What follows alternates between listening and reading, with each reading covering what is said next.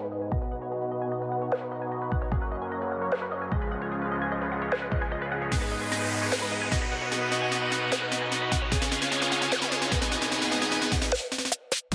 everyone. My name is Matt Dixon, and you are listening to the Graphics Profiles, the official podcast of Graphics Pro Magazine, a monthly publication that covers every aspect of the graphics industry.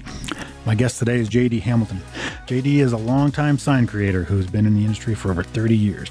He conducts seminars around the country and is a contributing writer to Graphics Pro Magazine. Before we have JD join us, let's first hear from our sponsor of this month's episode, Epson. In the printing industry, you gotta check out the Epson SureColor S6600, one of Epson's most productive signage printers. This 64-inch roll-to-roll signage printer offers production-quality print speeds of up to 550 square feet per hour. It can print, laminate, and deliver the same day. The SureColor S60 was purpose-built with an automated printer maintenance system to boost productivity and minimize manual maintenance. Schedule a virtual demo and request a print sample from one of our certified solution centers at www.epson.com/signage. JD, thank you very much for joining us today. We'd like to talk to you pretty much about wayfinding signage today. Could you kind of give me, in your opinion, the perfect definition of wayfinding signage? Well, to underscore and make it really simple, it's about getting people from point A to point B. You know, if you were to open up a dictionary, they would probably define it as the process and activity of ascertaining one's position and planning a route to follow. For a shop to get into this industry, what's the process that they have to go through if they're going to bid for a wayfinding signage project? Well, it's going to depend. Let's kind of break the wayfinding down into four primary disciplines. And if we were to take a look at that, we need to kind of reflect back at what are the five most important keys involved in wayfinding that are continuous through all those different aspects. The first is to create an identity at each location, and that's the biggest tie-in with signage. So once a person arrives at a destination, they know that they've arrived.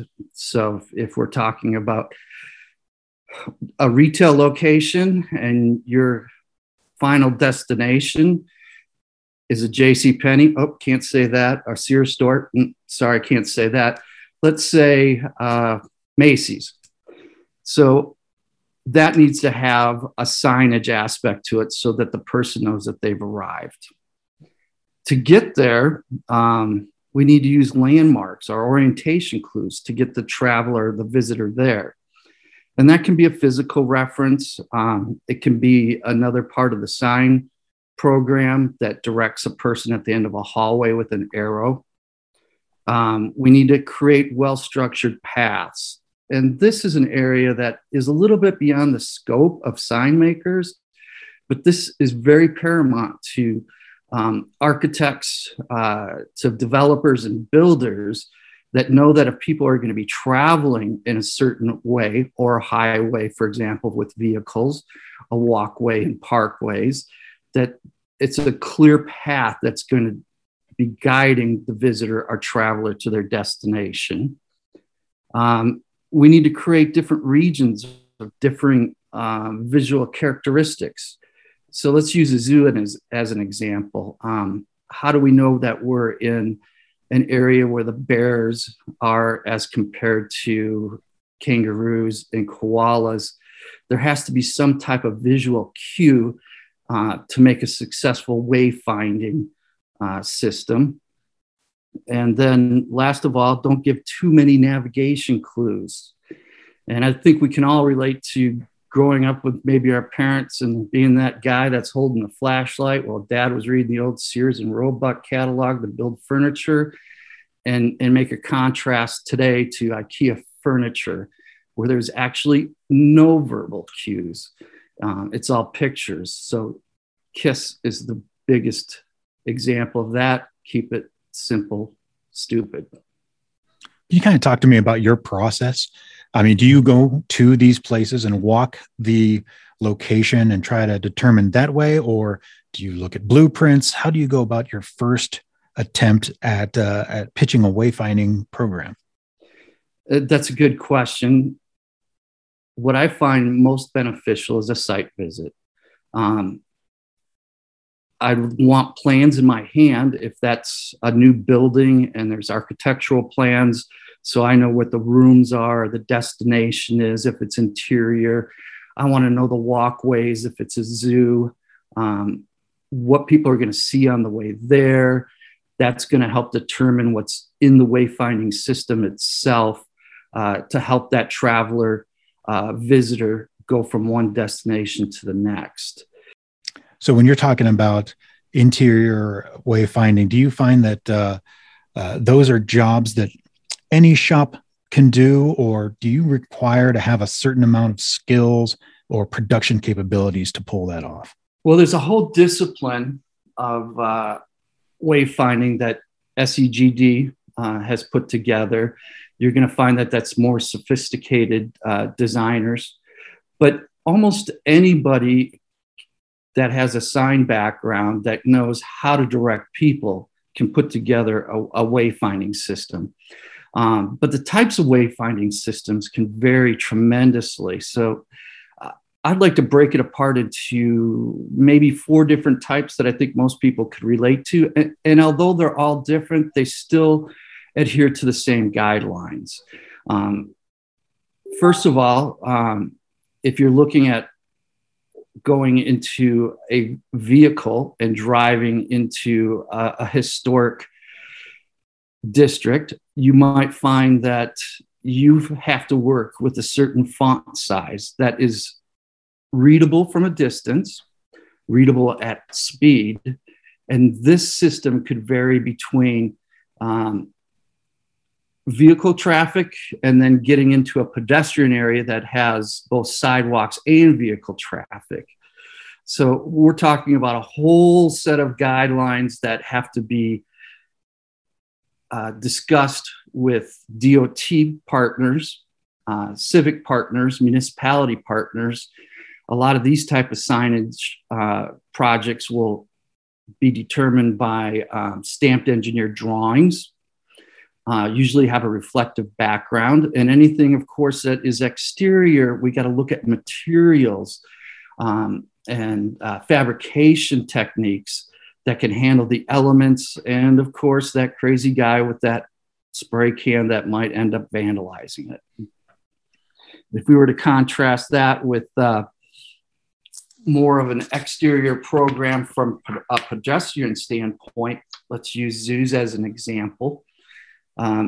We still have to worry about the durability of having fabrication techniques, materials, print size, and obviously theming and branding has become very important in these environments to direct the customer and the traveler visitor to their final destination.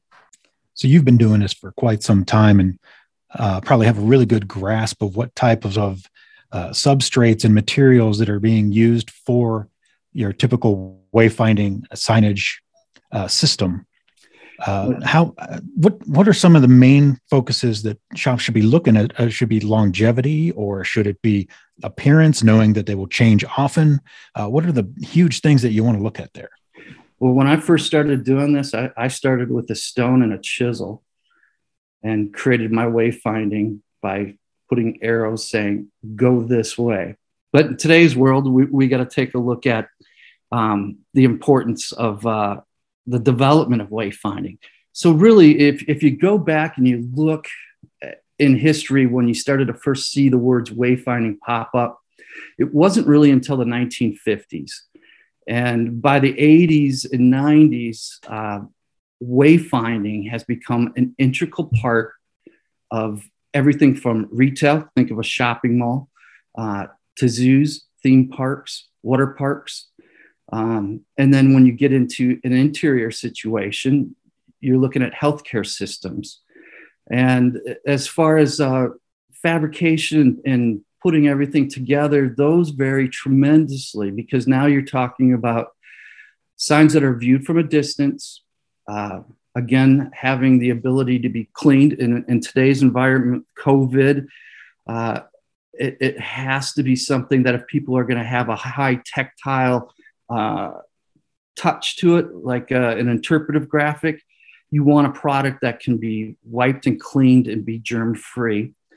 When you're talking about an interior wayfinding system that you would often see in a hospital, the signage is a lot smaller, but the biggest thing that has developed over the years is how you can theme and brand that system of wayfinding that gives the visitor, the traveler, the experience of the corporate or the type of situation where a company or a zoo would want to express their image. Now let's take a quick break to hear from this month's sponsor, Epson.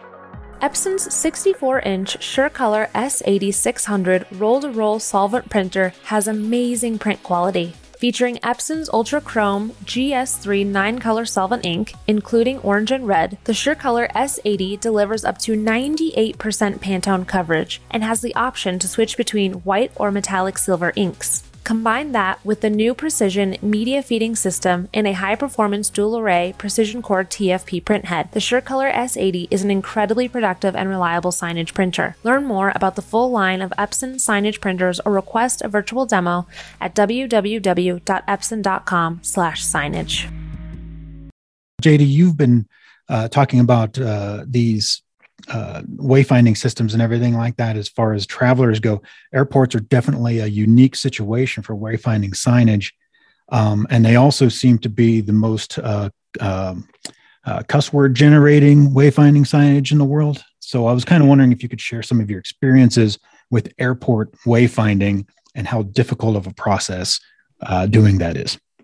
With most airports, they are going to probably work with an outside design agency that's going to develop the actual system itself. So by the time that falls into the hands of a sign maker, the plans are pretty much done. But one of the things that those designers will take a look at is the fact that this is a very large open area. So you're almost creating a hybrid between what I refer to as vehicular wayfinding and pedestrian wayfinding. One of the keys to a successful wayfinding system is to work with a very easily read sans serif font, very high contrasting, and determine what the font size needs to be from a distance. Now, we can refer to a lot of DOT information, and that can be pulled off the web, but quite honestly, Gemini and some of the other wholesale manufacturers will have distance type height from different vantage points that will make a suggestion onto what size that font needs to be. And then from there, depending on the information that needs to be put on the wayfinding plaque, you can figure out a sign size.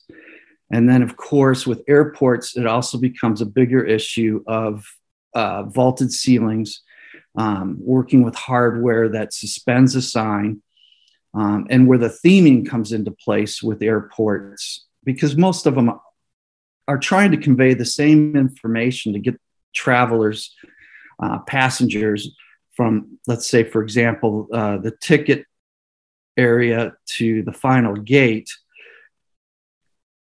You've got the same consistent look, but you also want to identify and brand your individual airport. And you'll see some of those as some of the destination signages that we talked about earlier, where maybe that's a concourse entrance and then has the different gates. And this is where an airport can feature their own individual branding and theming. You kind of touched on regulations a little bit. What are some regulations that are pretty standard that designers really need to keep in mind when they're creating a program? The biggest is probably the exterior for vehicular travel. And you're seeing this happen in areas that have a high tourist summer or winter or whatever season it is that they're bringing in visitors. They might have outskirts of thoroughfares, and then also then the pedestrian that we were talking about in, let's say, a Main Street USA program. What you're looking at there is stamped engineered drawings. It's very important to understand that those particular projects, those signs are put into a right-of-way. So you're working very closely with the DOT or the municipality to make sure that you can work in those right-of-ways, call before you dig for regulations. And there's a lot of background work that needs to be done there. And I've worked with a lot of companies in the past that underestimate the amount of time and effort that needs to be put into that. And it can make or break making a profit on a project. What kind of time frame are we usually looking at when you have so many different governmental and private agencies working together? I would have to say that it's on the longer end of the time frame schedule. Quite honestly, for example, municipalities that are working with a new wayfinding system to get to their downtown or their Main Street USA will be working with the designer. They'll put out those designs for bid. That process in itself usually takes 4 to 8 weeks. Once a bid is granted, it's another 4 to 6 weeks to have everything processed, sign contracts, do submittal drawings, another 4 to 6 weeks, and then actual fabrication, which is about the same amount of time. So anywhere from start to finish on a vehicular project like that, with the Main Street or tourism aspect to it, you could plan on 3 to 4 months. Okay. In your personal experience over your career, what's the fastest you've ever pulled off one of these jobs? I would have to say that comes down to like rebranding a healthcare facility or a hospital. Quite often you'll see that different companies will buy out another, and then they want to quickly rebrand it with their colors, maybe a unique sign shape, but the system is already in place. Permits aren't required. We don't have to deal with all the harsh environmental elements of an exterior wayfinding system. So there you can go in and take site photos. You can work out a message schedule, location plans of the existing signs, and create, let's say, sign type A to F for wayfinding. Kind of present that to the client and then update it with their new look. And then from there, if they sign off, there isn't any regulations to follow, you can throw it right into production, and then work on an installation schedule. But I would still plan on the 2 to 3 weeks of having submittal drawings approved, and again, another 4 to 8 weeks to manufacture the signs before you begin installation. So obviously the most important thing about wayfinding is to make sure that people don't get lost.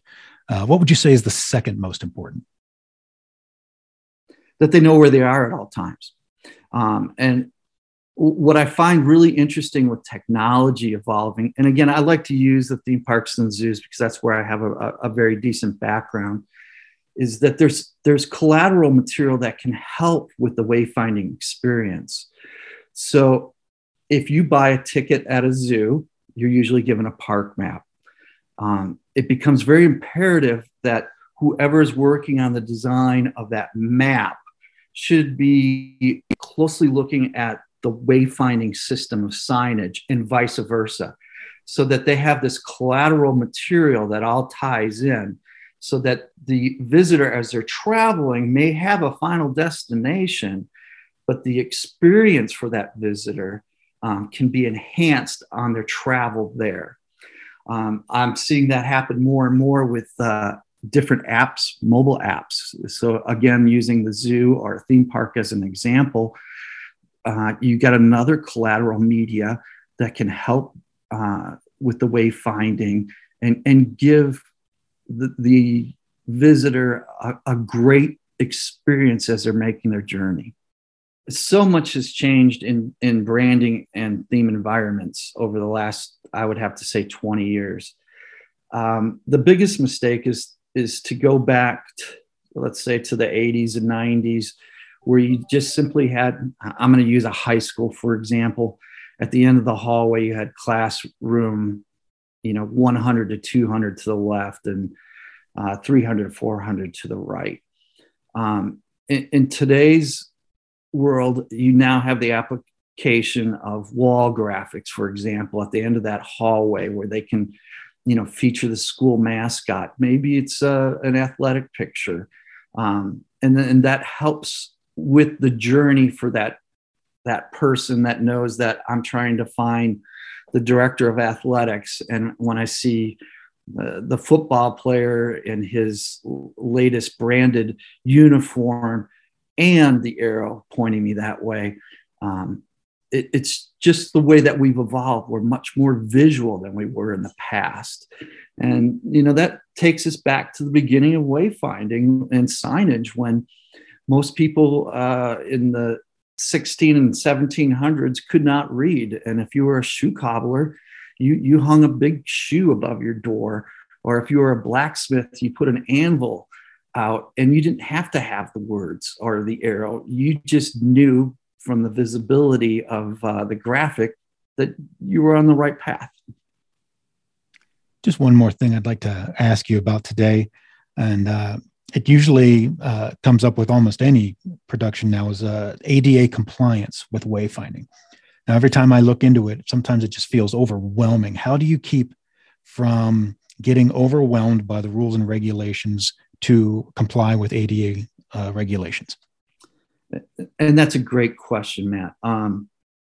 It has evolved so much and so quickly, not only in the different types of fabrication, everything from photopolymers to direct print to thermal forming. It can be overwhelming. And sometimes I like to put this in perspective.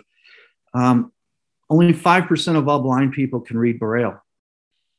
And only like 1/5 of that actually goes and reads a sign.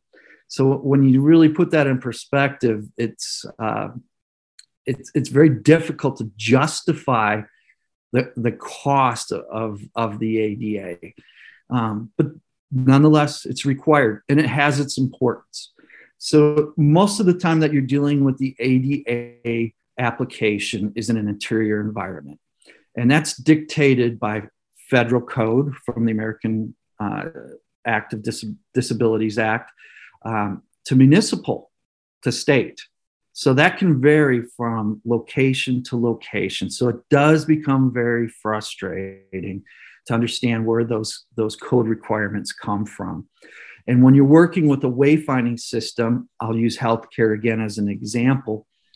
You want to make sure that you're working within the ADA guidelines, which clearly state a certain font size for the room number and in Braille. It needs to have contrasting colors. It needs to have raised letters and raised Braille. Now, the wayfinding itself, 99% of the time, but not always, does not have to have the ADA requirements. So if you're trying to be upfront and honest with your client, you can cut back on some of that cost on the wayfinding system, since it does not have to have the raised letters in Braille. But you want your colors and your theme, maybe that's a frame, maybe that's a little logo, to all tie in and brand together, so that the wayfinding directs you to the final destination. If you look at your final destination, that usually has to comply as a door marker to ADA requirements, which means that it has to have the Braille sign. And just to sign off here, I'd kind of like to know, what was your favorite wayfinding project that you've ever done? What's the one that just sticks in your head as your pride and joy? I had a unique experience. I've done a lot of larger projects, but one of the most unique ones I did was the Duke Energy Explorium, which kind of talked about different energy sources. Duke Energy here in the Charlotte area of North Carolina has both nuclear, hydraulic, and steam powered plants.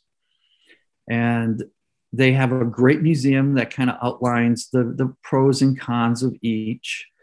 And with areas that have been dammed up for the hydraulics, like Lake Norman,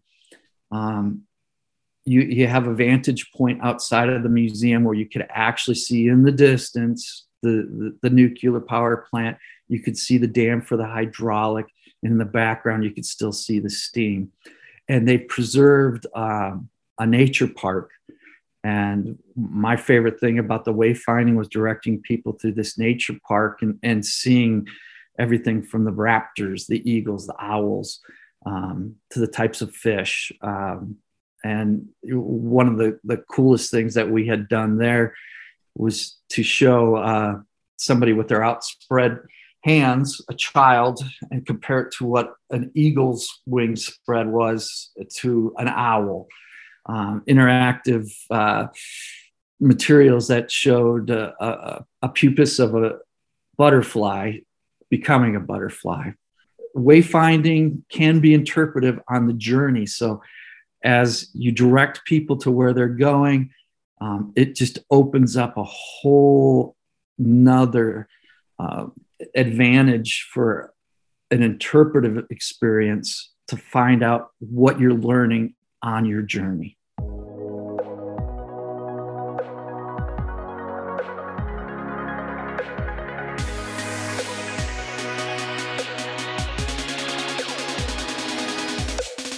Thank you so much to JD Hamilton for joining me today. Be sure to check out Graphics Pro magazine for his latest articles. And you can catch all of our previous Graphics Profiles podcast episodes on SoundCloud, Spotify, or Apple Podcasts. New episodes come out every month. And if there's a topic you'd like us to discuss, drop me a line. My contact information is in the show notes of today's episode. Till then, stay safe, and best of luck blazing your own path with those wayfinding projects.